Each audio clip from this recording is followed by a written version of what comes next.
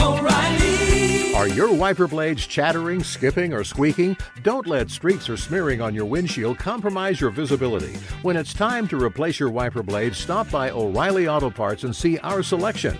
Our professional parts people will even install your new wiper blades while you wait. Stop by O'Reilly Auto Parts today. O'Reilly Auto Parts. There's nothing like snook hook sets at dawn or catching a tarpon in the moonlight. Find your next fishing trip made easy on fishingbooker.com and experience the magic of the Sunshine State or any other destination on your fishing bucket list. Book a blue water adventure in search of sailfish or go snapper fishing with the kids. With over 6,000 captains and trips to choose from, planning your next one just got a whole lot easier. Download the Fishing Booker app on the Google Play or App Store, or visit them online at fishingbooker.com to book your trip today.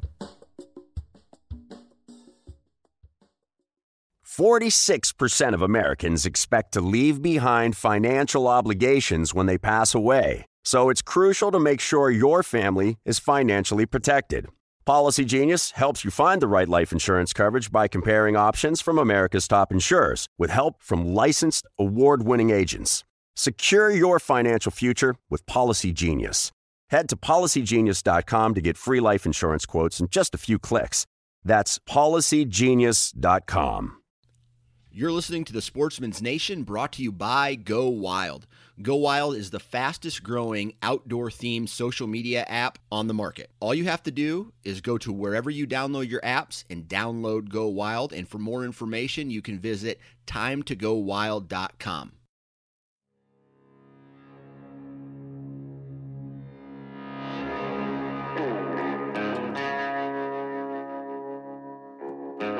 My name is Clay Newcomb, and I'm the host of the Bear Hunting Magazine podcast. I'll also be your host into the world of hunting the icon of North American wilderness, the bear. We'll talk about tactics, gear, conservation, but we'll also bring you into some of the wildest country on the planet, chasing bear.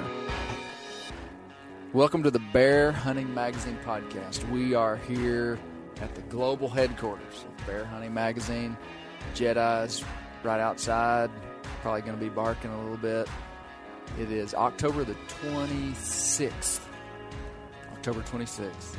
And I have with me in the office two of my really good friends that have done a lot of stuff with me over the years. I got Brent Reeves here sitting at about 11 o'clock. And I got Ryan Greb sitting at about 1 o'clock. They're sitting pretty close to each other, awkwardly close. But what time is it where you're sitting? I'm right at 6. Oh, okay. But no, these guys traveled up. Brent traveled up from Central Arkansas. Ryan traveled up from Western Arkansas to meet here. And we're going to talk about Saskatchewan. What we're going to cover in this podcast is the last 3 years. Brent, Ryan, and I, and a conglomerate of other Arkansans and a Wisconsinite by the name of Mark Cuddyback have traveled to Saskatchewan. Mark just the last 2 years, but all of us the last 3 years. We've traveled to northern Saskatchewan to hunt with Bear Pro Safaris and Colby Morrison. And this hunt has become something really unique for me. I mean, I get to travel a lot with Bear Hunting Magazine to a lot of different outfitters, and I hunt with some of the best outfitters in the world. I really do. The Saskatchewan hunt has become so fun primarily because of the boat ride on the first year, the 60-mile boat ride. Yep. So these are the iconic moments that have made Bear Pro Safaris what it is. The iconic boat ride, 60-mile boat ride in high water, high seas, the first year. And then the second year, 2017, the hunt for the color-faced bear, which became a pretty well-known hunt because this bear came in, touched my arrow. Brent videoed it. The video, I think, has 1.6 or 1.7 million views on YouTube. But that hunt was like, as far as baited bear hunts go in the north. That was one of the most spectacular hunts of all time. Number one, I missed a huge, probably Boone and Crockett class bear with a trad bow. He was big. We saw you rubbing the salt in still. We saw a boar breeding a sow. We had this big color phase bear come in and run these other bears off. And so Bear Pro Safaris to us is this unique place. But before we get going with that, I wanna hear from you guys. So Brent W. Reeves. Not even close. Not even close. Brent's filmed with me for several years, written some articles for me, done some bear recipes. But Brent, tell us a little bit about yourself. Oh, that's such a dumb question. Yeah. Every podcaster asks it. Tell me about yourself. Yeah, like you didn't already know. Oh, man, I grew up in South Arkansas, and been in, career-wise, I guess, law enforcement for almost 28 years now. And got into the guiding business, the duck guiding business with my brother about, close to 30 years ago, I guess. And we retired from that, and I just got interested in filming, and I've been filming hunts, all over. I've been fortunate enough to be taught by some really good videographers. Me. And then I've pretty well told Clay how to do everything. What Ryan didn't tell him. Yeah, that's right. I kind of started him at first. You finished him up. So It's true. But I've it's just been a crazy trip, man, as far as what that camera has allowed me to do and the places I've got to go and the things I've got to see and the people that I've met. That was cool, And you talk about that Saskatchewan, the last 3 years. The first year, anytime people experience a near-death experience and all of them live through it, Mm-hmm. You are brothers for life, whether it's Yeah. combat or in a boat on whatever lake that was, Wollaston Lake, that tried to kill us in Canada. Yes. So it was I was holding on to empty gas cans, like thinking when I end up in that water, I'm going to have my life vest and I'm going to have this jerry can, as the Canadians What call you it. didn't know was I took the lids off of them before you grabbed them. it was, it was 2 boats, right? You were in Kobe in one boat, and it was 3 boats. 3 boats. Yeah, 3 boats. So this was 2016. Yeah. First year we hunted. And First so year, Colby's camp was on the backside of this lake. The moon. It was 55 miles as the crow flies. But we were hugging the inside bank of the lake because we couldn't get out in the middle. I don't know if y'all remember that. Oh, Colby said remember it'll be a little bit longer of a boat ride today. We're going to have to stay close to the bank. And I was like, Yeah, we were all like, that was for okay, the it's probably a Coast Guard. 30 minute boat ride. Yeah. No, man, I kept looking at my watch and my crucifix, and and it just kept. It was long, man. It was the longest boat ride ever. Raining. It wasn't pouring rain, but it was. I was trying to fish, but we were running just a little too fast. Yeah, he was trolling. He had his 5 diamond spoon out the side trying to catch a pike. It was So it was that scary. that year was iconic. Yeah. That year I killed a bear on the first day. Yep. It was a nice bear. It was a Pope and Young bear, First but it was 30 not. minutes, maybe? It was not the bear that you go to Saskatchewan to take. It was a good one. Oh, yeah. Ryan. So you filmed me on that 2016. You Yep. filmed me there. Yep. So we were done after one day, and then Ryan hunted, and you killed a bear on the 4th day. It was the 5th day. 5th We day. had one Brent was more- with you. Yeah, we had one more day to hunt, and Colby took us to a new place. It was raining, put a tarp over our head. I was kind of thinking this wasn't going to work. It sounded like popcorn popping above our head, hitting that rain, hitting that tarp, but we wasn't there, 30 minutes, and Boar and Sal come in, and Yeah. we talked about it for a little bit, but we ended up taking the boar. And but anyway, it was a good hunt. We had a good time. The fishing was phenomenal. Yeah. the camp was exceptional, the food, and it was. I wish we could go back to that exact location. We didn't realize how spoiled or how well we had it that year. Yeah. Hey, before we get too far off track, this was an introduction. So Brent Reeve was introducing himself. So you talked about being a duck guide, being in law enforcement. Yep. Then you transitioned into you've followed people around and filmed and hunted all over the place for the last couple of years. Yep. Well, not the last couple of years, last 10 years. Yeah, about probably 15 years. I met a guy out in. They didn't even make cameras 15 years ago, Brent. Well, that's where VCR tape. I was drawing on the side of a cave. That's where I started.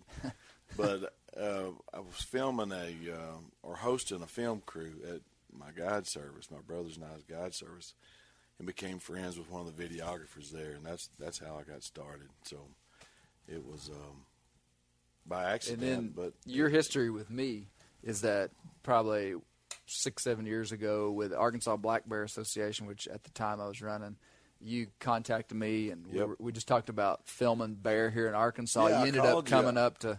I remember I sent you an email, I think, and then I called you, and I told you what I was doing, that I was, kind of a freelance videographer, and I'd like to come film you, and you were like, okay, whatever, and pretty much that was it. You hung up. You kind of blew me off there for that. I did. So I didn't figure I'd hear from you. And then the next year, you called and said, hey, man, come over here and let's do some filming. And I've taken you under my wing, and I can't count how many times I've saved your life, and I've been a big blessing to you, Clay. So that's what you're saying is true. It's true. Well, very good. So, Ryan Greb. Enter Ryan Greb. Now let me give a little history on Ryan Greb. Ryan Greb. When I have a question about bear hunting in Arkansas, I call Ryan Greb. Ryan Greb, and I will, if this could be disproven, I would love for it to be. But I believe this is true, that nobody has killed more bear in terms of weight in Arkansas than Ryan Greb. And I'm talking about collective weight, like however many bears you've killed. Oh, shucks, Clay, you're making me blush. I mean, Ryan kills a big bear almost every year. And when I say big, like, I don't know, you'd probably shoot a 300. I think a few years ago you shot a 325 or something. Yeah. But usually you're killing bear over 400. The bear you killed this year weighed 385. 385. And then a couple years ago you killed a 440. You've killed a 504-pounder. I mean, Ryan, we've been able to bait bears in Arkansas since 2001. And basically since then, Ryan's killed a bear almost every year. And so anyway, so I consider Ryan Greb a bear hunting expert. And then Ryan has also gone with me to Canada. Man, when I acquired Bear Hunting Magazine in 2013, I got the magazine in July of 2013, and it all kind of happened really quick. And I contacted this outfitter up in Ontario, and he was like, yeah, come and hunt. I called Ryan and said, you want to go to Ontario? He was like, yep. So we jumped in the truck, drove to Ontario, and it took about 3 days hunting within 50 yards of gravel roads. Yep. And we killed 2 bears. And the one that I killed was, I think, the biggest bear they had ever seen in the camp in their life. I mean, these guys were shocked when we showed them the bear. I mean, because Ryan and I, we were like, man, this is not good. I mean, Ryan could hear them, Jason Aldean playing in the trucks, actually, windows of the going trucks by, and down. I could sing along what was on the radio. I mean, they were close, so it was no wilderness hunt, and but we were. It was a super fun hunt. Anyway, we ended up both killing bears and good ones. Yeah. So that was our first real outing, and ever since then, almost every time I've hunted in Canada, maybe not every year since then, you've gone with me to Canada. I think. Yeah, almost. I didn't go the year y'all went to Alberta. That's right.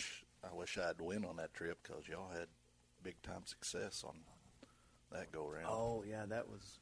You're right. I think every one of you guys killed a couple bears apiece, didn't you? Yeah, that was in 14. Yeah. We killed three of us killed 6 bears in a couple days. But so, tell us about yourself, Ryan. I've grown up in western Arkansas and kind of cutting my teeth, just bow hunting growing up, Fort Chaffee, wildlife management area. Don't tell them where you hunt, man. Yeah, it's not a secret anymore. But you killed all the big deer out of there. Yeah, but anyway, just I own my own small business right now, but I'm fortunate to get out and hunt quite a bit. And I've met Clay back in, I guess, around 2010? 2010. When you kicked off the Arkansas Black Bear Association. Yep. And fortunate to get to know Clay pretty good, and he invited me on several of these trips, and we've gotten to be pretty good friends over the years and talk. I wouldn't go that far, but yeah.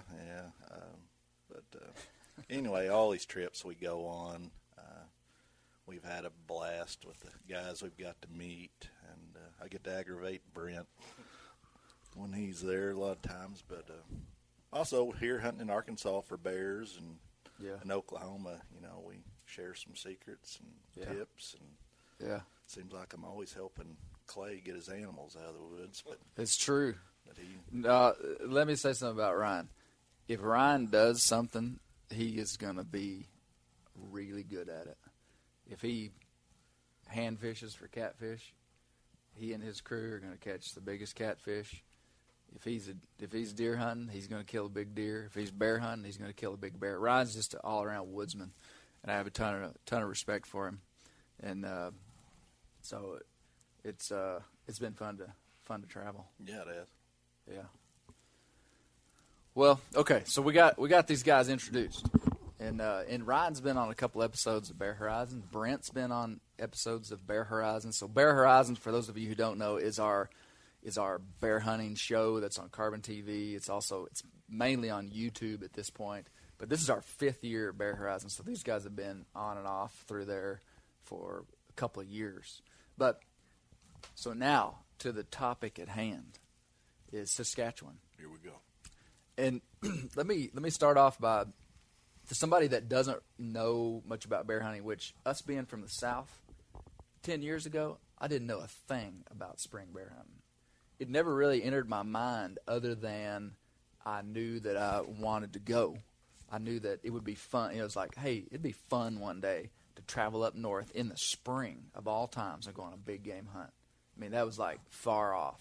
And I just envisioned like maybe one day I'd go one time and kill a bear and just be, have this great time. Well, now this is something that I'm doing every year. And to be able to hunt a big game animal in the spring with your bow in May and June is something that you don't get to do. There's a few sheep that you can hunt, but how many of us can afford to go on a sheep hunt? Right. In today's culture, where guys are becoming more and more passionate about year-round hunting. I mean, used to when my dad, who was as hardcore hunter as there was on the planet, man, he didn't start thinking about deer hunting until about September the 1st. Right. I mean, you just didn't do it. That's when you started shooting your bow. And then as I got a little bit older, they started shooting 3D archery tournaments in the 90s, and so it kind of became a little bit more of a year-round thing. But now hunting is like a year-round passion for all of us. We're thinking about it. We're on social media. We're yada, yada, yada. Well, that's where, to me, spring bear hunting plays in a major play for the hunters, and southern hunters even particularly, to be able to escape the heat of the South and go up north, to me, is something that absolutely would be hard to replace. It is so stinking cool to leave Arkansas in late June. That's when we go to Saskatchewan. Late June, and travel 30 hours, whether by plane or whether we drive. Brent and I have driven the last 2 years. We'll talk about that. But get up there, and it's like, I mean, it's cool. Well, you're building crisp. a fire. Everybody's sitting around a fire. We're headed in. It's June, late June. It's almost as hot as it's going to get in Arkansas, and we're packing our winter clothes to go hunting in Saskatchewan. Your little pink union suit that you bring every year. You look really cute. I've got it on now, just in case we were going to go up there today. So to me, that's one. Back to the point here, fellas. That's one of the coolest things about that is being able to just leave here and go there. The last 2 years, Brent and I have driven. It's 30 hours up to northern Saskatchewan, and we usually break up the trip. We stop in North Dakota And fight. What are we doing? You know what? I tell you what. This is like really neither here nor there, but on the way back, on the way there, Okay. when you get into Canada, and southern Canada is like these big crop fields and flat, and it's like, to me, the color of the sky kind of changes, and like you feel like you're there. It's so nothing like you think. Like the next 10 hours, it's like you're home. Yeah. On the way back home, when I feel like I'm home, is when I get to Kansas City. Yeah. And then you start driving, and you start seeing all these, like, what am I trying to say? All these, like, Ozarkian restaurants. Like, I just feel like I'm home. We stopped at a little gas station on the way back. When we stopped at that little, the little, like, Cracker Barrel looking, Yeah. I'm like, man, we're home. Road trip, 30-hour On the road way trip. back. Yeah, when you can get Chester chicken. That's it. In the gas station, you're home. Yeah, sweet tea. Lord, don't get me started about sweet tea. Yeah. It is an anomaly if you can find it anywhere Yeah. Very overseas. Yeah. So spring bear hunting is truly unique. So when we go up to northern Canada and Saskatchewan, the cool thing about what Colby's doing is that his hunts are boat-based hunts. Yeah. So he's on these big water systems, and in the lakes up in Canada, this wouldn't be. It's kind of unique because these lakes and rivers kind of like flow. Well, the rivers flow into the lakes, and then just on the backside, the river flows right out of the lake. So you never really know if you're in a lake or a river. I mean, even though they're named typically, but these big water systems, and some of these lakes are going to be huge. I mean, like 50, 60 miles across in the case of where we hunted a few years before. Yeah, when you're on a lake and you can't see the bank either side, that was what was foreign to me, because it's nothing. When you said we're going to be hunting lakes and river system, it's nothing like what I had pictured in my mind. Was it you? Now, not seeing another boat, it's like you're the first people to ever be on that water. There's nobody. It's, right. You know, it's like a different planet out there. Yeah. You actually feel alone. I mean, if something happens, you're thinking, how am I going to get out of this? Nobody's going to come find me. Yeah, I'm done. No, so on the road trip up there, we drive north until the pavement ends, I guess around Mississippi. Yeah. The little community This of is in Mississippi. in Saskatchewan. Or is it La Ronge, where the pavement ends in La Ronge? Yeah. La Ronge, Saskatchewan. You can look it up. And then from there, it's 250 miles of dirt roads to get where we turn off to go to Colby's camp. Yeah. And from his camp, we access boats and travel up and down waterways as far as 22 miles any direction. The first year that we hunted there, Brent and I got in a boat, and we would travel 22 miles to our bait site by from the water, camp. which took about an hour. Yeah. You know, he's running, I don't remember what horsepower motors, 45 horse? 45 horse and 40 horsepower. Yeah. Yeah. And so we're traveling about 20 miles an hour, so it's not a bass boat traveling 70. Anyway, long boat rides.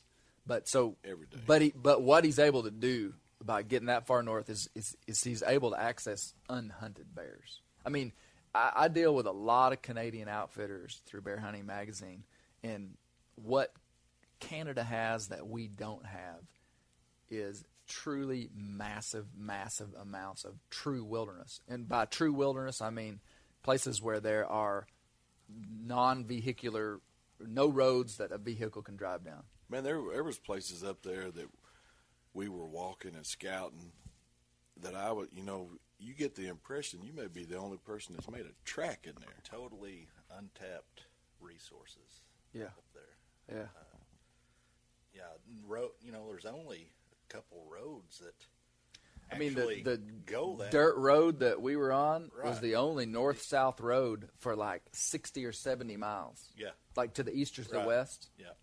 Yeah. So, I mean, this you're completely remote when he takes us to these places. Listen to this. The Jim Sessions told me that in the United States, the furthest that you can get from a road and be sitting in wilderness, and as the crow flies, the closest road, like the furthest you can get away from a road, is 36 miles, and it's near the headwaters of the Yellowstone River in Wyoming, and so that's 36 miles. Right.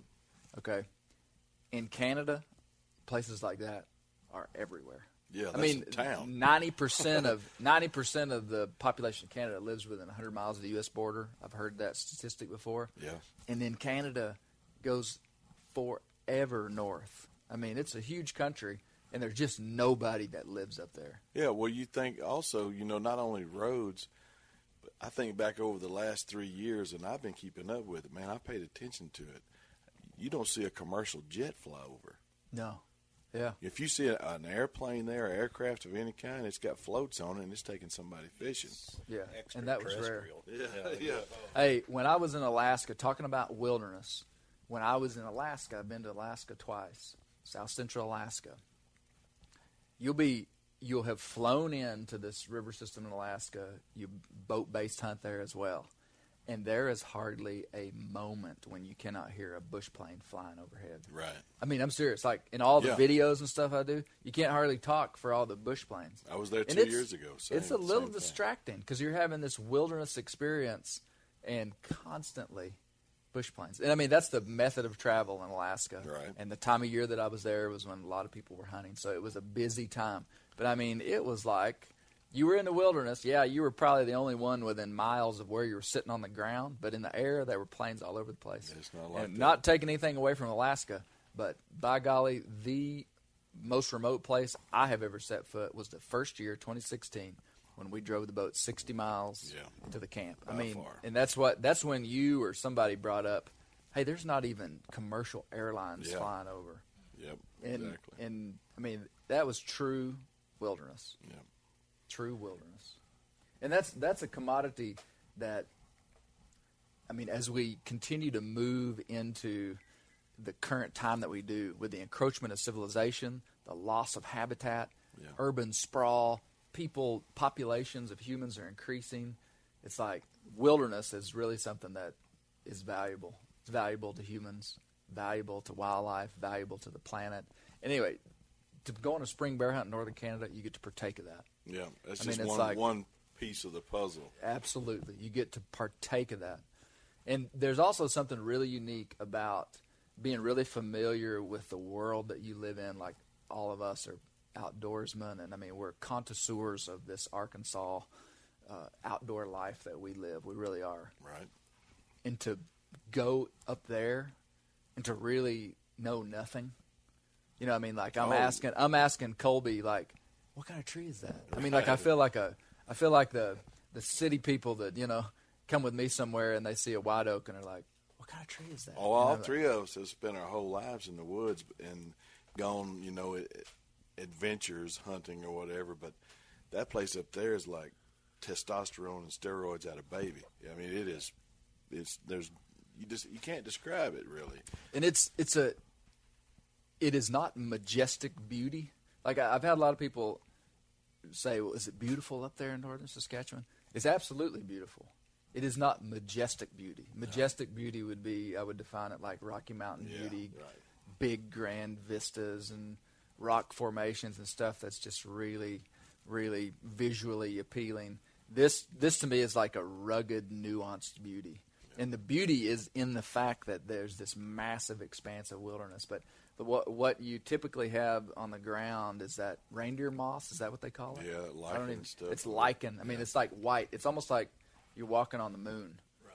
Yeah. And then spongy. Jack pines, which are these small coniferous trees, evergreen. The biggest they get is about 6 inches at the base. Part of the reason we hunt on the ground up there. Yeah, because the trees ain't big enough to get. I guess you could maybe lean a ladder stand on some of them, but yeah, it'd probably bend over. Yeah, if the wind blows, you'll be swaying back and forth for sure. Yeah, you couldn't make pulpwood out of that and stuff up there. I mean, And that is the northern boreal forest. Yeah. I mean, that is the boreal forest, and those trees grow for like 4 months a year. I mean, that's I guess technically because they hold their needles throughout the winter, they actually are doing a little photosynthesis throughout the winter. But I mean, the reason that those trees don't get big is because they don't grow. They're designed to live in heavy snowfall. And so to me, the beauty, the appreciation of that place is realizing that every critter that's here is an extreme survivalist. Yeah, they're I mean, tough. like down here where we live in these kind of mild latitudes, like you got a pretty big leeway of ecological niche that you can live in, if I could describe it that way. I mean, like there's specialists here, but like not that specialist in terms of like how an animal adapts. But man, when you get up that far north and you got to go through 8 months of hard winter, 7 months of hard winter, 5 feet of snow. Yeah, I mean, there's not a whole lot that can live. Well, can live there's 4 things. Right. There are 4 big game animals Right. in northern Saskatchewan: black bear, Yep. moose, caribou, and wolf. Yeah, and that's it. That is it. Now there's some small game species, but I mean, that's all that's there. And what is the king of the North Woods? Trick question. Bears. Always. I mean, they dominate the landscape. I mean, the moose populations. Moose is a low density animal. Yeah. I mean, you don't see a lot of moose. The caribou up in that part of the country, Colby says, are rare. Yeah, they hardly ever see them. Yeah.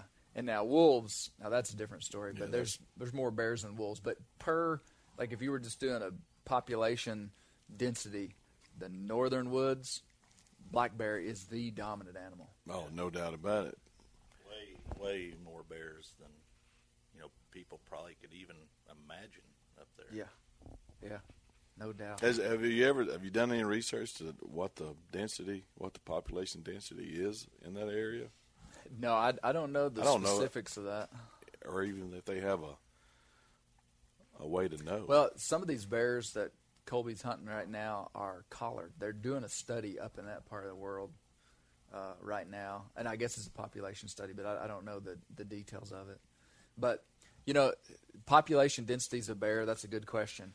Like a high population of bears is one bear per square mile. Right. High population of deer is like 45 deer per square mile. So when we say, oh man, there's a high population of bears there, we say that relative to other things. Like, a high density of bears in Arkansas is like 1 bear per square mile, which that's a good bear population. And it's actually the same up there, if not even.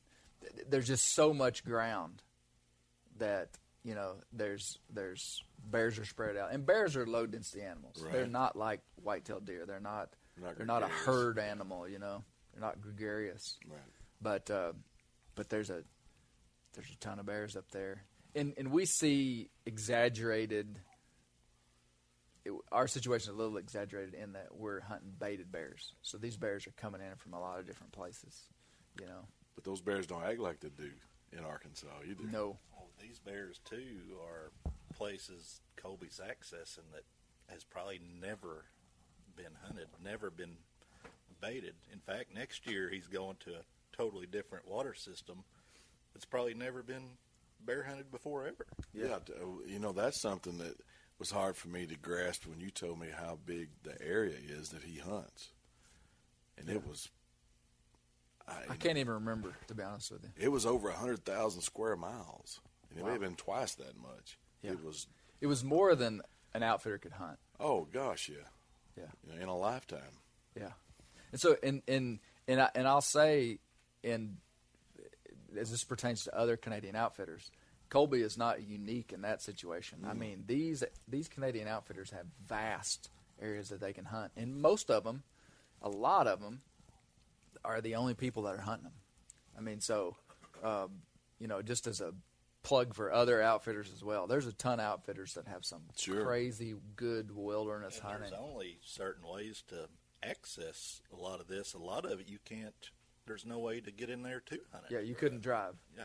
You couldn't drive. You could fly in a float plane. Everything in Canada is accessed by water because they're it's a glacial glacial formed region. So you look at a aerial photo or satellite photo on Google Earth of any of those Canadian provinces, and it is littered. I mean, littered with lakes, river systems. Unbelievable amount of water is flowing out of Canada. Yeah. And so that's the way they get in there. They don't have dirt roads, that just little pig trails that go every direction up there. Yeah. So we have established that this is a wilderness hunt. Yep. That being said, we drive to our camp. The last 2 years, we've driven our pickup trucks right to camp. Yep. This year, we stayed in wall tents. The year before, we stayed in these little wooden takedown cabins that Colby made. And the government actually wouldn't let him use those this year because of fire danger. And they were afraid those things would burn. And he needed to be able to evacuate quickly. So they said, you can't have those semi-permanent structures. And so we had wall tents. So we do drive right into camp, and then we take the trucks down to a boat ramp and get in there and go hunting. Talk a little bit about the schedule of the hunt, Ryan. Kind of like daily, like a daily routine that we would do. Well, it's you get up there and it don't get. Well, I guess it don't get dark completely, but probably the darkest it gets is 2 o'clock, and the sun's rising by 3 in the morning. So kind of messes your mental state up. Trying to sleep when there's daylight. Coming through the tent wall, but we sleep in the mornings, eat some breakfast, and we'll get out, late morning and do a little fishing. And the fishing is spectacular. Most of these places, fish don't know what baits are. They've never seen tackle. Yeah. But, do fishing, have a good time, hang out with the guys, come back, eat lunch, noonish or so, and then we'll have a little, bow shoot at make sure everybody's, on target, and we gather our stuff, and off we go, in the trucks to get down where the boats are parked. And, some guys ain't got as far as boat ride, but some of us are going, seem like to the other side of the earth to get to some of these. Yeah, some of the really good baits are within 2 or 3 miles of where we're putting them. So it's not always, there's not necessarily a correlation with the big bears are way back there. Right. But the thing is, Colby goes up there in the off season too, and looks for these places where bears naturally travel.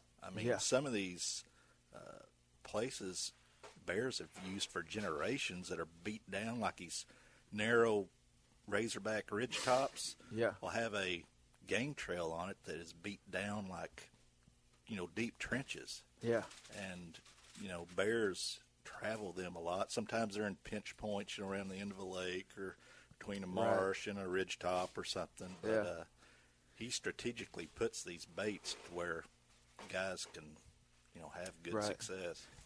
And that's a key right there. Nothing about what he's doing is based on convenience. No. No.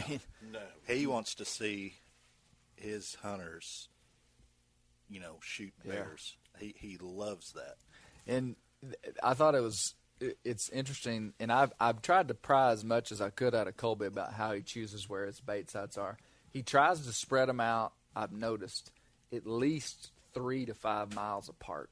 Right. That seems to be the trend. And he likes putting these baits in areas where there are bear trails, and there are bear trails up there. Right. Which you don't see that much around here.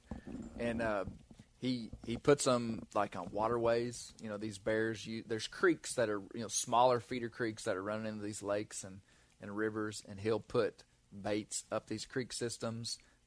Even though it's relatively flat there is some topography. There's some, small rises, kind of rolling hills. I'm glad you mentioned that. He told me that he looks at contours, topo maps, and he will follow a contour too. And a lot of those game trails, bear trails, whatever you want to call them, they look like for the folks that haven't seen it, it looks like a cow trail in a pasture. It is flat, beat out, and it's dirt, and it's as wide, 8 some of them 10 inches wide, Right. and beat down. And it's when you think about the 4 big animals that you said that live there, how long and how old are those trails Well, there? You said 100 years, Yeah. 10,000. Yeah, yeah. I mean, real. basically the current time frame that we live in, 10,000 years ago was when the Ice Age kind of turned, the Pleistocene turned into the modern era. Exactly. The glaciers retreated. All the current animals that we have in North America, all of a sudden were here. Not really all of a sudden, but they were here. So, I mean, yeah. So not much has changed in the last 10,000 years. Yeah, Yeah. it's pretty cool. And this is an unaltered, I don't want to interrupt you, but let me just say this. This is an unaltered ecosystem. Like down here, there is no such thing as an unaltered ecosystem. Nothing is the same as it was Yeah. 50 years ago. I mean, much less that's what's 10,000. cool about these kind of hunts. Yeah, I was just going to say, some of these baits, they'll, drop the first guy off while we're waiting. We'll throw a cast a rod out just where he pulled the boat up and catch 4 or 5 pike just within 5 or 6 minutes, or walleye or something. It's just Yeah. you don't find that down here where we're at. Right. Right. True wilderness up there. Yeah. And that's what you got to appreciate. And there's all different factors of these hunts that give them value. Like if you're whitetail hunting in the Midwest, I mean, you're not really wilderness is not really what you're valuing on that hunt. You're valuing whitetail deer and his antlers and big bucks. Right. When you go to Canada on a baited hunt, it's not typically a test of physical endurance. It's not like a Rocky Mountain elk hunt where really the limiting factor and the thing you're after is testing yourself up against this mountain. Like every hunt has this angle that makes it valuable. When I hunt right here close to my house, I love it, not because I have trophy deer right here. I love it because I walk out of my house, tell my kids bye while they're playing basketball, jump in my truck, drive a minute, get out of my truck and go hunt and be home at dinner. Right. You know what I mean? Like, so that hunt has value to me. This hunt has value because of wilderness. It's not a technical hunt. I mean, and I want to talk a little bit about hunting bears over bait because it's massively misunderstood, even in the hunting community. People are like, hunting bears over donuts. Man, don't knock it till you tried it. Come hunt with us and tell us that it's like hunting bears in a I mean, it's a unique hunt, and it's not just for the kill that makes it unique. Well, I had a different opinion of it only because I had never done it. It wasn't a bad opinion. I'm not against it at all. Wasn't against it at all. Right. But I thought, how easy can that be? It's like catching catfish in the bathtub. Well, Not that I have catfish it in the allows bathtub. you to be selective on animals. Yep. Too. Them bears up there don't know what we are or we pose any threat. So Yeah. you can sit back and watch bears for days and most of the time and try to wait on that bear that you're looking for. Right. And that's a massive key for hunting over bait. It allows you to be highly selective. Highly selective. And that's a key for conservation. That's a key for all kind of different stuff. But I was just building this episode of Bear Horizon, which will probably be out about the time this podcast comes out. So go to Bear Hunting Magazine YouTube channel and check it out. Brent Reeves and I, we watched more bear behavior in 6 days of bear hunting up there than the average hardcore woodsman will see in a lifetime. Probably 3 lifetimes. And 6 times as much as we did in the last 2 years up there. Yeah, because we hunted like 2 days. Yeah. No, that's the key feature of this video, and you hadn't even seen it yet. We got to watch it. It finished exporting here. Is that we saw bears breeding, bears fighting, bears interacting with us, bears doing everything that bears do. And there is no other big game hunt where you get to watch and see animals for as long a period of time at close distance. And I mean, when I say close distance, I mean like 10 yards on the ground. Oh, yeah. Not looking through a fence. I mean, like, there is no other big game hunt that is like this. And so that is an angle into this baited thing that a guy's got to look at. Like, if you're trying to evaluate, a hunt, man, whitetail deer hunting, I love it. I absolutely go bonkers over it. Right. And always have and always will. Man, that big buck, when I see him, typically I'm watching him for a very short period of time. Yeah. I mean, he enters my life for like seconds before hopefully I'm able to harvest him or not. Last year I didn't even see a shooter buck. Right. This year I've encountered one, and we won't talk about that. But Spoiler alert. What I'm saying is that these baited hunts are really unique. You get to watch these animals. Yeah. And man, there's something that you just you come away with a deep appreciation when you get to watch them. Yeah, we were on like day 4 or 5, I can't remember. And we had bears continue. There was 1 hour maybe when we were on bait that we didn't have bears out in front of us. And it wasn't the bear that you wanted to shoot. I can remember making you laugh. You turned around and looked at me at one point, and I just said, boring. I didn't mean it. I was just trying to be funny. We got tired of watching bears. But it was I don't know, man. It was like watching Channel 2 for a while there. Well, because it was this is a good just place bear to after actually bear. talk about the specifics of our hunt. So Brent was with me. Brent was filming. We hunted for 5 days. Colby took us down a creek. And when I say a creek, it was like 7 yards wide, like a small creek. You didn't go down it. You went left and right. Yeah. Right, left and Yeah. right. Oh, man. Look at the drone footage, and you'll see what we're talking about from the video. But Colby, and this was a pretty unique bait. There was a creek that was navigable. Is that a good word? It is. I didn't quite say it right. Close. About 5 miles, he could take his boat, his inflatable boats. Oh, geez. We got to talk about his boats. We got a lot to talk about here. Magic card. And so we went 5 miles. It took 45 minutes of just zigging and zagging and dodging limbs.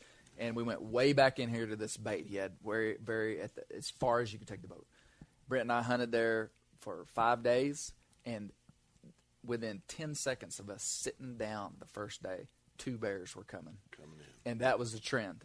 Every single day when we sat down, and you'll see it in the video. Every time I do my interview, first day, because we did it real strategically this time. Every single day I did. It's day 1.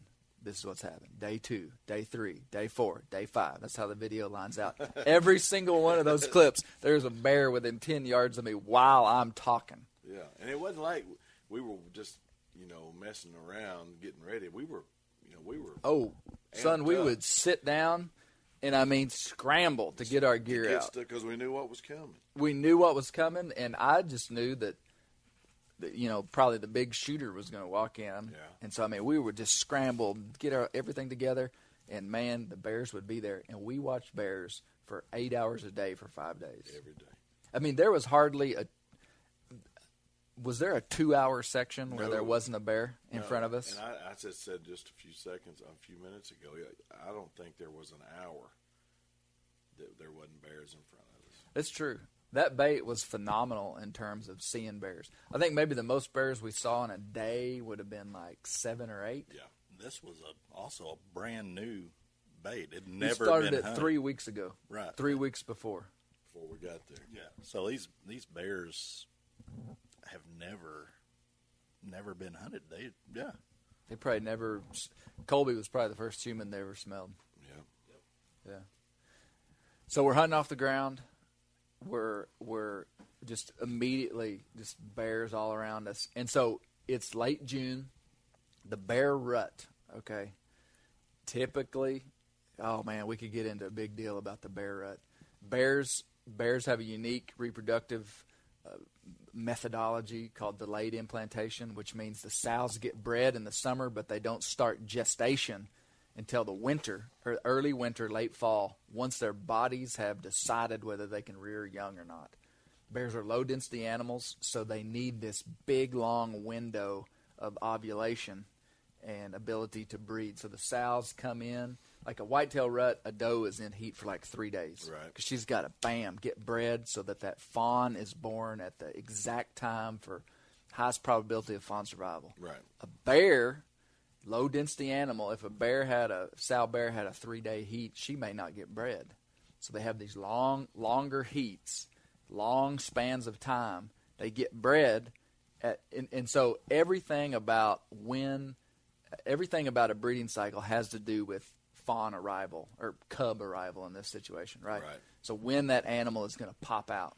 Well, bears regulate when their cubs are born because that fertilized egg doesn't attach to the uterine wall until a specific time, usually in early November, and the cubs are born hairless, under a pound, in the den in January. Bizarre. You couldn't have thought that up if you were writing a science fiction novel. I'm trying to forget it now. Yeah. So really weird. that brings up I've taken a long road here, boys, to say that June 26th is definitely in the window of bear breeding. Oh, sure. So all these bears are at this bait. And Brent and I just know that any day, any hour, any Gigantor. second, for 5 days, we just know the next flash of fur that we see is going to be this tank boar that we've come to Saskatchewan to hunt. Yeah. That in itself, for it being extended that long a time, was worth the price of admission. Oh, yeah. I mean, you were fueled up before we ever got in a boat to get there. I mean, because you just knew today was the day. yeah, we just knew. Because we've seen it before. Yeah. We've seen it happen, and we've seen it happen fast there. You know, we got spoiled the first 2 years we hunted up there. We killed on the first day, the first 2 years we were there. Yep. Yep. And target, and, you know, the color face bear that we killed last year up there. I mean, that was a bear wasn't even on they didn't even have pictures of. Right. He just showed up. Just showed up. So that's the experience that we were looking, to repeat. Yeah. And the logistics of this bait, Colby didn't have a camera out at the time. Just the logistics of it, and it's hard to understand, but it was. So we put up a camera when we got there. Almost all Colby's baits have cameras on them. Yep. This one didn't.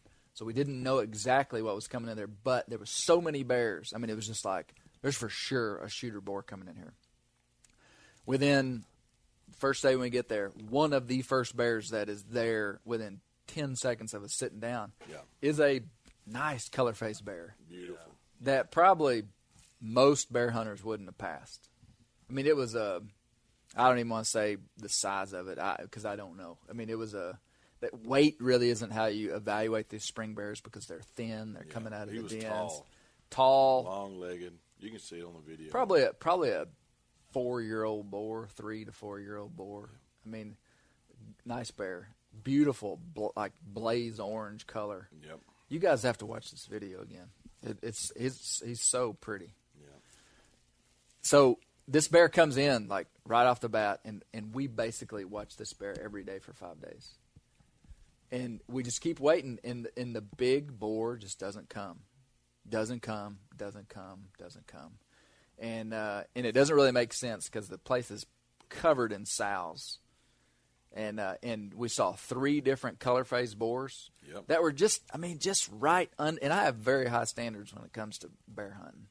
I mean, I do.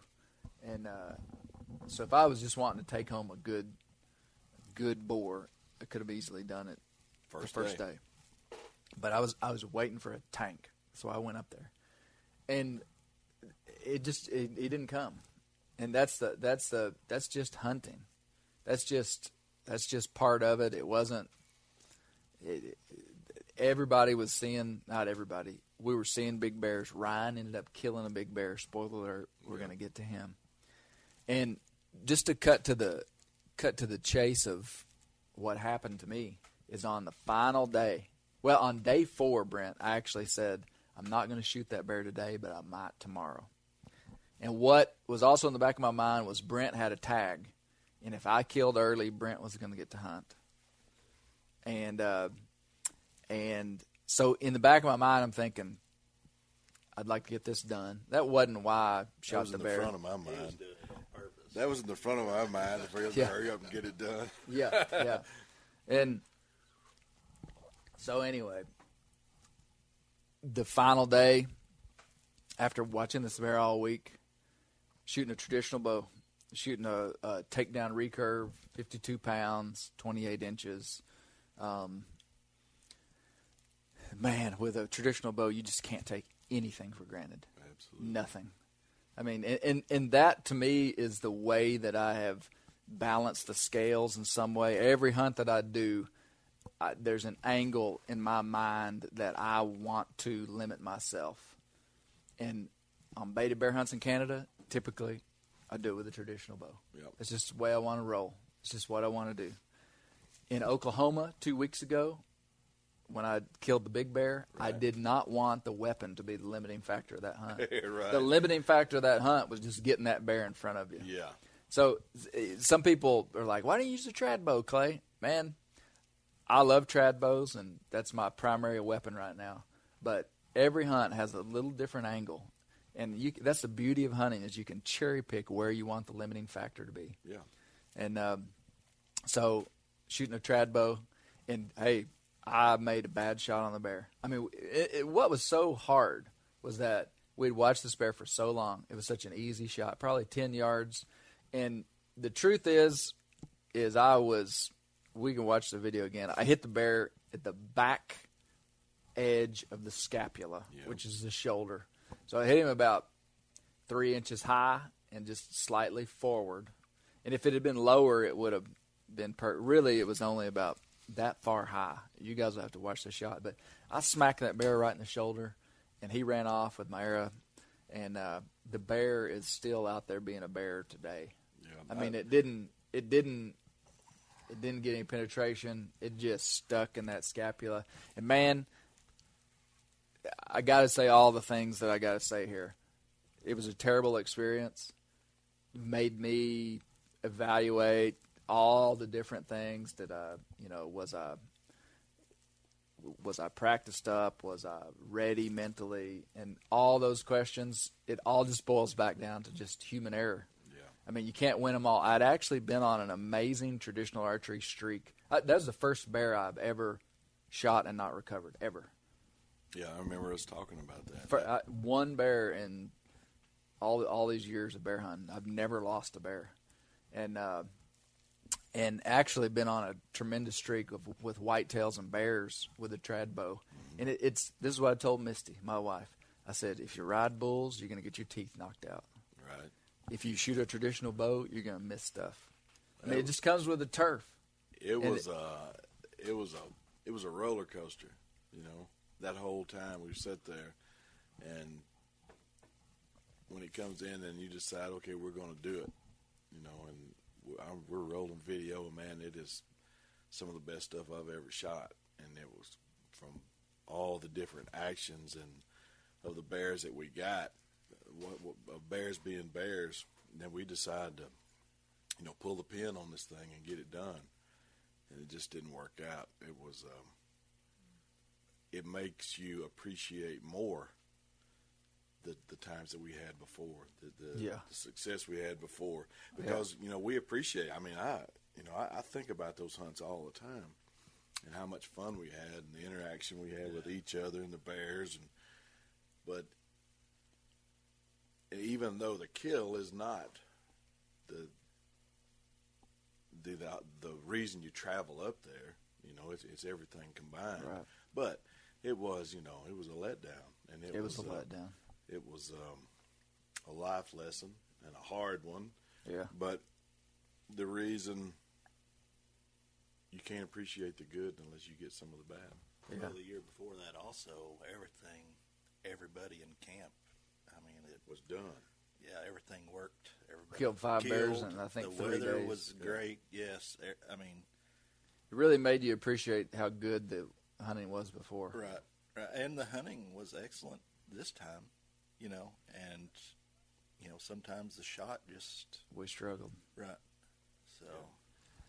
Well, listen to this. You know the old adage, and I've heard it on a few in a few places even in the last few days on social media. Don't take anything. Don't shoot anything on the first day. Right.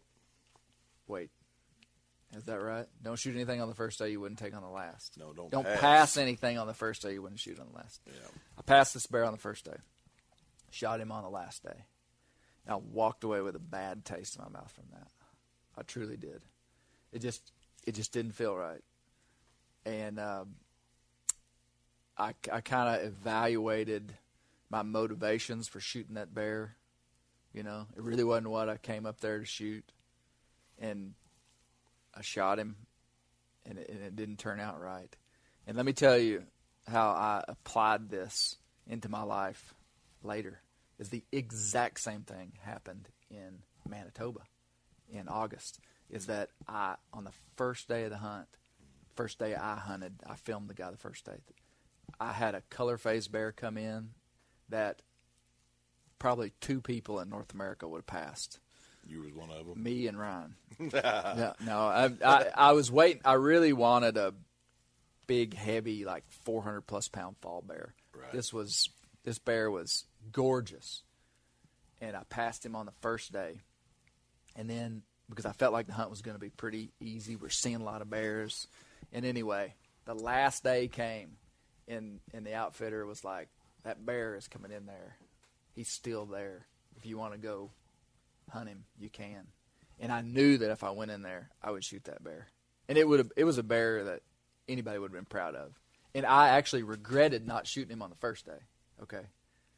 But because of that Saskatchewan deal, I said, no, I ain't even going back in there.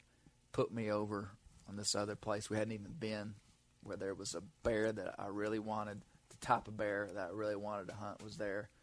And I went over there to that bait the final day of the Manitoba hunt, sat there and never saw the big bear. Came home with a tag in my pocket. And so I actually felt good about that. I really did. You kind of evened it out. Yeah. Yeah. It did. It felt good to come away losing because I lost twice. I mean, I went to Saskatchewan, came home with a tag in my pocket. Went to Manitoba, passed bears, was playing it conservative. Yeah. Came home with a tag in my pocket. So, man, it's no fun coming back from. I've rarely come back from Canada with a tag in my pocket. Yeah. Well, that is not the primary goal, I guess, is to go up there and fill one. So it is a sobering event. Yeah. To come back with it, but what's good about that, it was your choice. Mm-hmm. You made that decision, and for whatever reason, internally, you filled your tag. Yeah. Your conscience tag, or whatever you want to call it. Yeah. You did that, so. Yeah. You didn't come home empty-handed. Truth be known, he's probably so nervous he just couldn't pull back. And I was nervous. Brent will tell you, my legs were shaking. Yeah, it was, and I think that had a lot to do with it. I really do, man. I really think, because I seen you snap shoot at bears before, and it is just money. Yeah. I seen you, 3 yards. It's hard to miss one at 3 yards. Yeah. But at 25 yards, when you shot that bear the second time last year, right. I mean, it was it's 10 ring. It's definitely easier to shoot when your brain doesn't have time to catch up with the mechanics of your physical body. Like just to shoot, bam, and that's a big factor, and that's what I'm like in traditional archery. You go through these stages, and I kind of felt like I was on the honeymoon stage the last 3 years. Yeah, I mean, it was like, what's the big deal? You were smoking everything. What's the big deal? Yeah, and then now, I'm getting a little bit panicky when a deer walks up or a bear walks up. Because of partly from missing that bear in Saskatchewan, but that is the beauty of traditional archery. I mean, if I didn't want the weapon to be my limiting factor, I'd be shooting the compound bow, and that's just the game I want to play right now. And it may change. Just because you would have had a compound, don't mean you would have killed it off. That's true. That's true. right. You got slapped in the face with a dead rat of reality up there. You can still feel it. Yeah. Yeah, no, you're right. I mean, anything could happen with any weapon. Right. So that's what I'm working on. What I learned up there from that miss was I really have to pick a spot. That's so easy to say. Yeah. It's so easy to say, pick a spot. Aim small, miss small. Man, you got to have a machine for a brain to pick a spot when you shoot an animal with a traditional bow. Yeah. And I'm still learning how to do that. I'm still learning how to do it. You just got to focus. Now, going back to me being nervous, like the anticipation of seeing this bear walking, and we watched it for 30 minutes before I took the shot. Oh, yeah. And I mean, I was nervous as a cat. And I tell you what, I do love that I still get excited when I shoot a bear. And well, you also add in the fact that regardless of the outcome, the world is going to know one way or the other because I'm sitting back there with the camera filming the whole thing. And as soon as I did it, I knew that I could not make an episode about it. Yeah. I knew that I could not, I had to come out with it and hopefully somebody will learn something from this. And nothing else, just it is reality. What it is. Make fun of you about it. Yeah. Yeah, so 2 days ago. Yeah. Let's talk about that. Oh, man. 2 days ago, I missed for around here, a whopper whitetail buck. A good one. I mean, not like a 150, but for around here, a good one. Best deer I've missed in a long time. I will stand by my statement that I believe I hit really close to where I was aiming. Just the deer wasn't there when the arrow got there. I text Ryan and Brent and tell them I miss. And I made the statement on text. I said, man, I watched that deer for 20 minutes before I shot. And Brent goes, you're not very good if you have time to think about it. Yeah, I've noticed that you don't perform real well under And that pressure. is when I drew the line in the sand. And I was like, too soon, Brent Reeves. We can no longer be friends. I said, I'm still in the tree. The dust hadn't even settled from where that buck kicked up the leaves running off. And Brent's like, yeah, you're not very good when you have to think about it. Well, hey, he volunteered the information, Ryan. Right, yeah. And like we said, he could name the episode, if he makes one out of it, missing this year's shooters this year. Yeah. That's a good, I like that. We got a deal going here where, should we tell the name of your podcast, Brent? I'm just kidding. No. Yeah. Yeah, the tagline of this podcast, missing this year's shooters this year. That's the inside joke. No, so miss the bear. It's all a journey of traditional archery and the discipline of traditional archery. That's what I love about it. I mean, and so to me, that's just where I'm at. I want to do it with a trad bow. That being said, I'm going to Manitoba. I'm carrying a compound bow. Tomorrow. Tomorrow, going to Manitoba. And the limiting factor is not, I don't want it to be the bow, so I'm going to take it. But, man, Ryan, tell us, oh, phone ringing. Citronella, Alabama?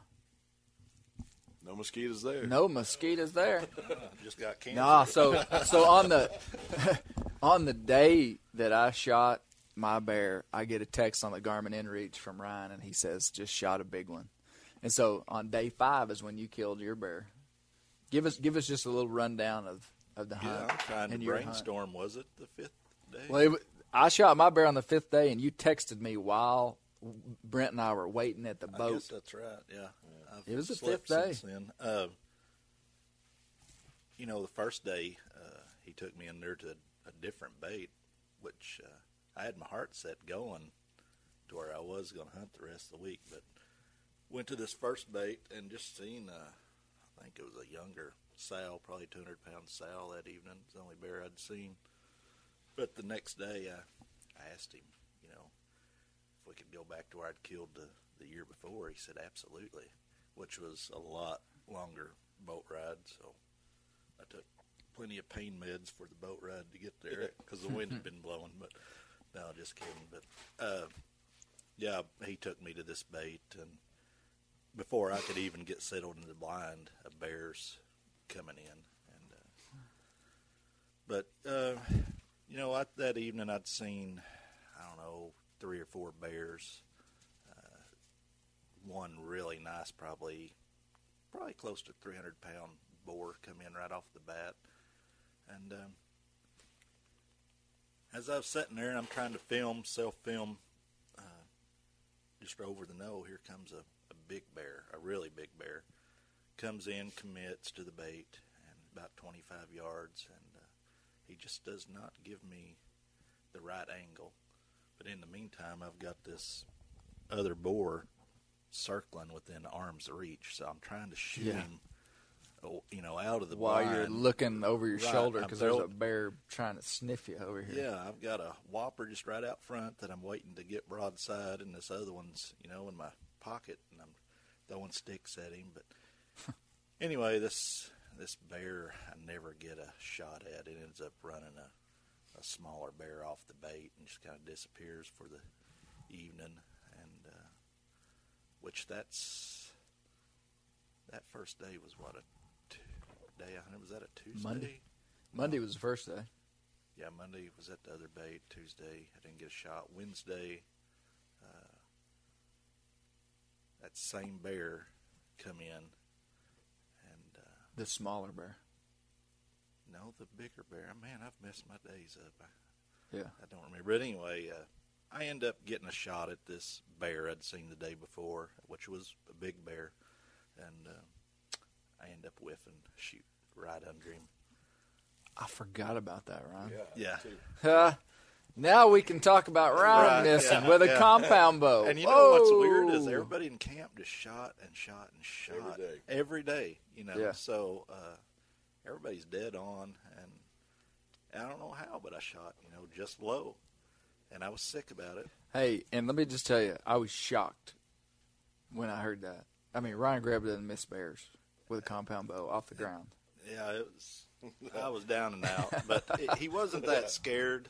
And what's worse than that is he ended up coming back in later that evening, and he stayed hid behind the barrel, wouldn't give me the right shot again, and finally he goes to mosey off at about 30 yards, broadside again.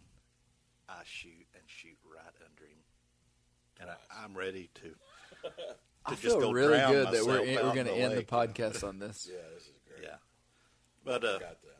yeah. I forgot it too. I forgot you missed it twice. I remember you missed it. I'm glad because y'all haven't been giving me a hard time. Oh man, round 2 starts today. Yeah, but I think it was the next day, wasn't there maybe an hour, and a really nice bear comes right in. We'd actually moved the barrel up there just a hair closer to me. At 30. I'm doubting myself, Yeah. And but anyway, this other bear comes right in, does what I want him to, and I mean, I just center punched him. He actually ran a half circle behind me and died just dang near right where they pulled the boat up.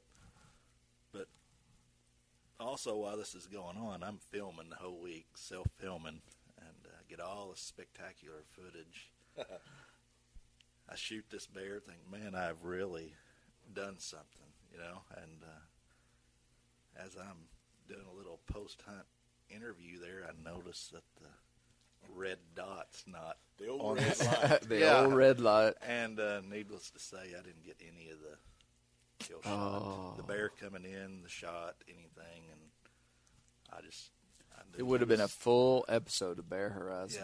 Yeah, You robbed the people. I did. I thought I'm leaving Canada without a scalp because you was going to take a hatchet to me. Oh man, it was like getting somebody kicking sand in your eyes when you were down. Yeah. Because Ryan was like, I killed a big one. I was like, yes, at least we got one good bear. Ryan's filming, and then like 10 minutes later, he said, but I didn't get it on film. Oh, Yeah, let's hear it for the cameraman. I wish I had it hey, over, man. your last year's video that you self-filmed has 120,000 views on YouTube. Yeah, It was incredible. yeah, that was a good hunt. Same spot. Same Same spot. place, yeah. Yeah, it looked- Probably could have been some of the same bears you saw. might have been. The bear I ended up killing this year, I had not seen that bear that whole week. the previous 2 or 3 days. Okay, so. see, I didn't realize that was a new bear. See, that's what's so unique about this kind of hunting is that we set on just a red-hot bait for 5 days and never saw just a whopper bear. You set on a red-hot bait, and there were 3 whopper bears. And by a whopper, a 300-plus pound spring bear is a big bear. Yeah. And the big one that you missed was probably in the 400-pound range. Yeah, he was probably pushing 4. Okay, pushing 4. Yeah, so, I mean, that's a monster spring bear. Yeah. Monster spring bear. And then the one you killed, how big you think it was? I would say it was 325. You know, time was winding down, and I mean, it was a good bear. It was a heck of a bear, right? And I just decided to see if I could miss that one too, but I ended up hitting him right where I needed to. Yeah. So it was an awesome hunt that Ryan was in. He was in his favorite little spot over there. Did really good.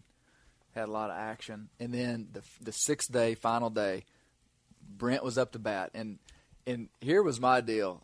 I shot that bear on the 5th day and actually had another full day to hunt. And I just didn't feel right about it. In Saskatchewan, I could have continued to hunt. Yeah. Still had an unfilled tag. But I told Brent, I said, my hunt's over. I'm done. You're up to bat. And so Brent actually went in where you killed your bear. And I knew for sure we were going to get a bear. Oh, yeah, man. I did too. I had a good feeling. I had a great feeling. I mean, we had one full – I mean, all it takes up there is an afternoon. And that bait had been destroyed from the day before. Yeah, I couldn't believe it. We sat for 6 hours and saw one bear that wouldn't even hardly come into the bait. Yeah. And so it's just – you just never know. So Brent got to hunt one day. Yep. And he could have shot this smaller bear that was there. Yeah. But it just wasn't what we were after. Yeah. So let's go back. We're going to have to go back, I guess. Ryan didn't know if he's going to go. You're about out of arrows. Yeah, I'm going to have to get some new arrows. Yeah.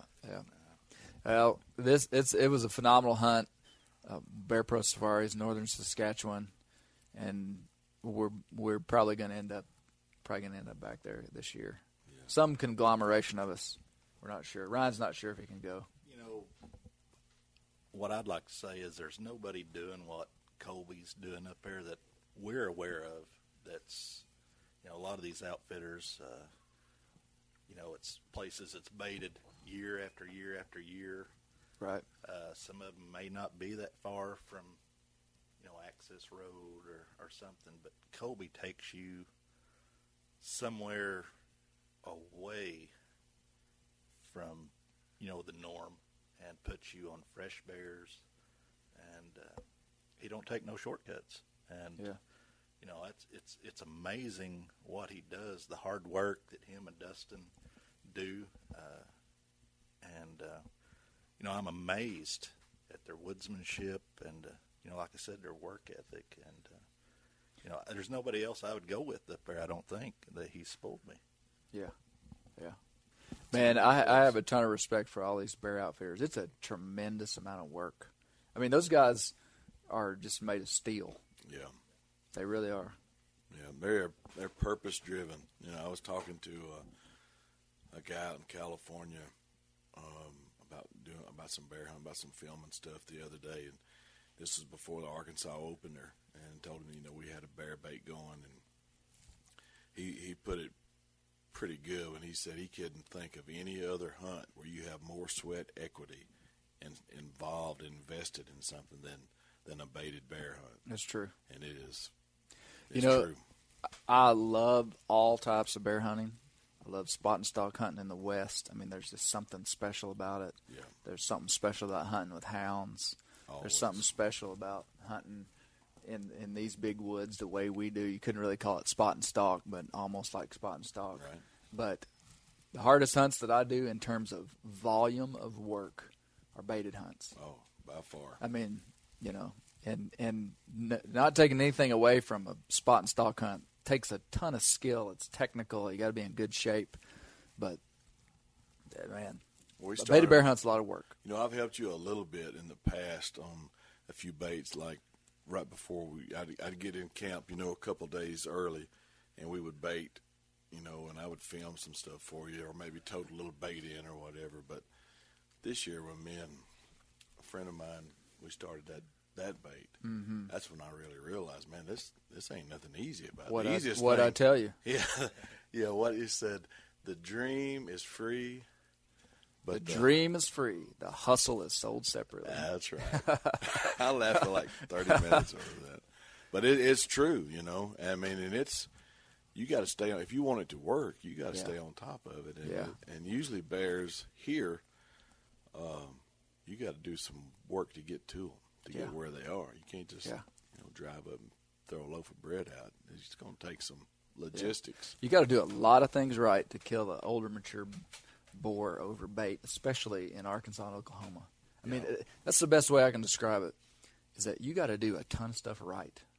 You got to do a ton of stuff right. Yeah, we about a ton of work. Almost destroyed a Polaris Ranger having to get into this place to get the bait, to get the barrel in there. I mean, it came out looking like something the Clampetts were driving around when we got out of those mountains. It was terrible. Well, that's where the bears are. You got to get to them places. That's right. Yep, it's all about location. Well, we'll have another podcast at some point with Ryan and maybe probably Brent too, about Arkansas bears and about what we're doing and how we're targeting these bears. Bears are so cool because they're so diverse. I love hunting over bait, and I will never not love hunting over bait. I also love going out in the mountains, the national forest, and just hunting them one-on-one. I'm probably going to end up out in Tennessee later this fall hunting over hounds. I mean, they're such a diverse animal. They cover such a wide geographic range. They overlap so many different types of hunting cultures. Yeah. I mean, it's just such a unique animal to be able to hunt. Whatever is happening ecologically in North America is beneficial to bears. You show me a bear population that's in decline, a black bear population that's in decline in North America. Yeah, there ain't one. They're just not. I mean, they're expanding every direction out of Arkansas into eastern Oklahoma, southern Missouri, western Mississippi, northern Louisiana, northeast Texas. Hey, I grew up in southeast Arkansas, and if you wanted to see a bear, you had to drive a long ways away. Yeah. And I got a buddy who works for the U.S. Fish and Wildlife Service down in Felsenthal National Wildlife Refuge. You want to see a bear, he'll just go out and show you one. They're covered in bears. They're everywhere. Yeah. So this is a great time to be a bear hunter, And I think bears are kind of overlooked in some ways, and that's what we're trying to change here at Bear Hunting Magazine. And we're trying to educate people too about the conservation angle of this type of hunting. I mean, spring bear hunting is strategically happening during fawning times. So you take a bear out of that population, that's one less bear that's going to be able to target a moose fawn or a caribou fawn or a whitetail fawn. I mean, we use the meat. I mean, bear meat is fantastic when it's handled and cooked correctly. Yes. We use the hide. We take the skulls. I mean, there's all these wildlife commodities. We render down the fat. There's all these things that we do with bear, and we're learning more every day. I mean, I've made it a mission in what I do to try to learn more about how to utilize this animal that we love, value, appreciate. And so you just can't be a bear hunter in 2018 and expect this to continue unless we're pretty darn educated and even articulate. What I want to do with Bear Hunting Magazine and with this podcast and with our videos is to put words in people's mouths that they can then begin to say. And not that I'm the one that started it. I mean, somebody told me how to say it. But just this idea that if we want the bear hunt for charismatic megafauna, for big predators to continue in the politically correct, urbanized, civilized, concretized society that we now live in, we're going to have to get super smart. And even in this world of social media, which I don't have a good answer to. It'd probably be better if none of us ever put anything on the internet about bear hunting, but that's just not going to happen. Yeah. I mean, that's kind of like saying, well, it'd be better if nobody drove cars because people wouldn't die in car wrecks, the ozone wouldn't be depleted, and it's like, well, we're too far steeped in blood. We We can't not drive cars. The world knows we bear hunt, so we might as well get educated. And our goal is to put out some quality media that has a solid perspective on bear hunting. And we want to portray it as it actually is, and the right way to what we think is the right way to do things. Which for the species and the sport. You know, the species being first. Yeah, that's right. That's right. Well, hey, check out the Bear Hunting Magazine YouTube channel and watch this episode. It's going to be the most recent episode about Saskatchewan. I don't even know I hadn't even named it yet. Swing and a miss. Swing and a miss. Swing. Too soon, brother. But you'll be able to watch this episode. Hey, check out our print magazine. Shameless plug, man. We got an awesome print magazine. We're the only bear hunting magazine in the world. Only print bear hunting magazine in the world. And, check it out. Subscribe. Thanks for listening to the podcast. Check out our YouTube channel. Man, keep the wild places wild, because that's where the bears live.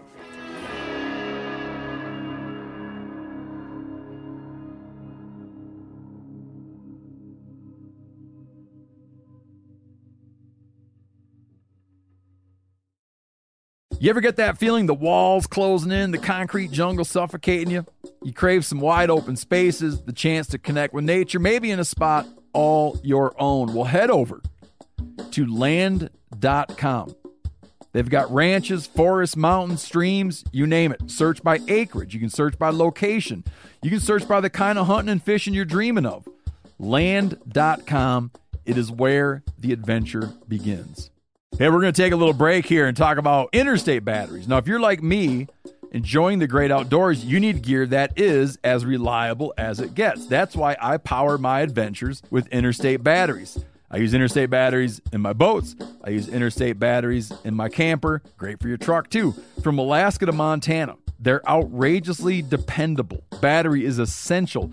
With over 150,000 dealer locations, finding one is easy. For all your vehicles, land or sea, choose Interstate. Head to interstatebatteries.com and find your power today.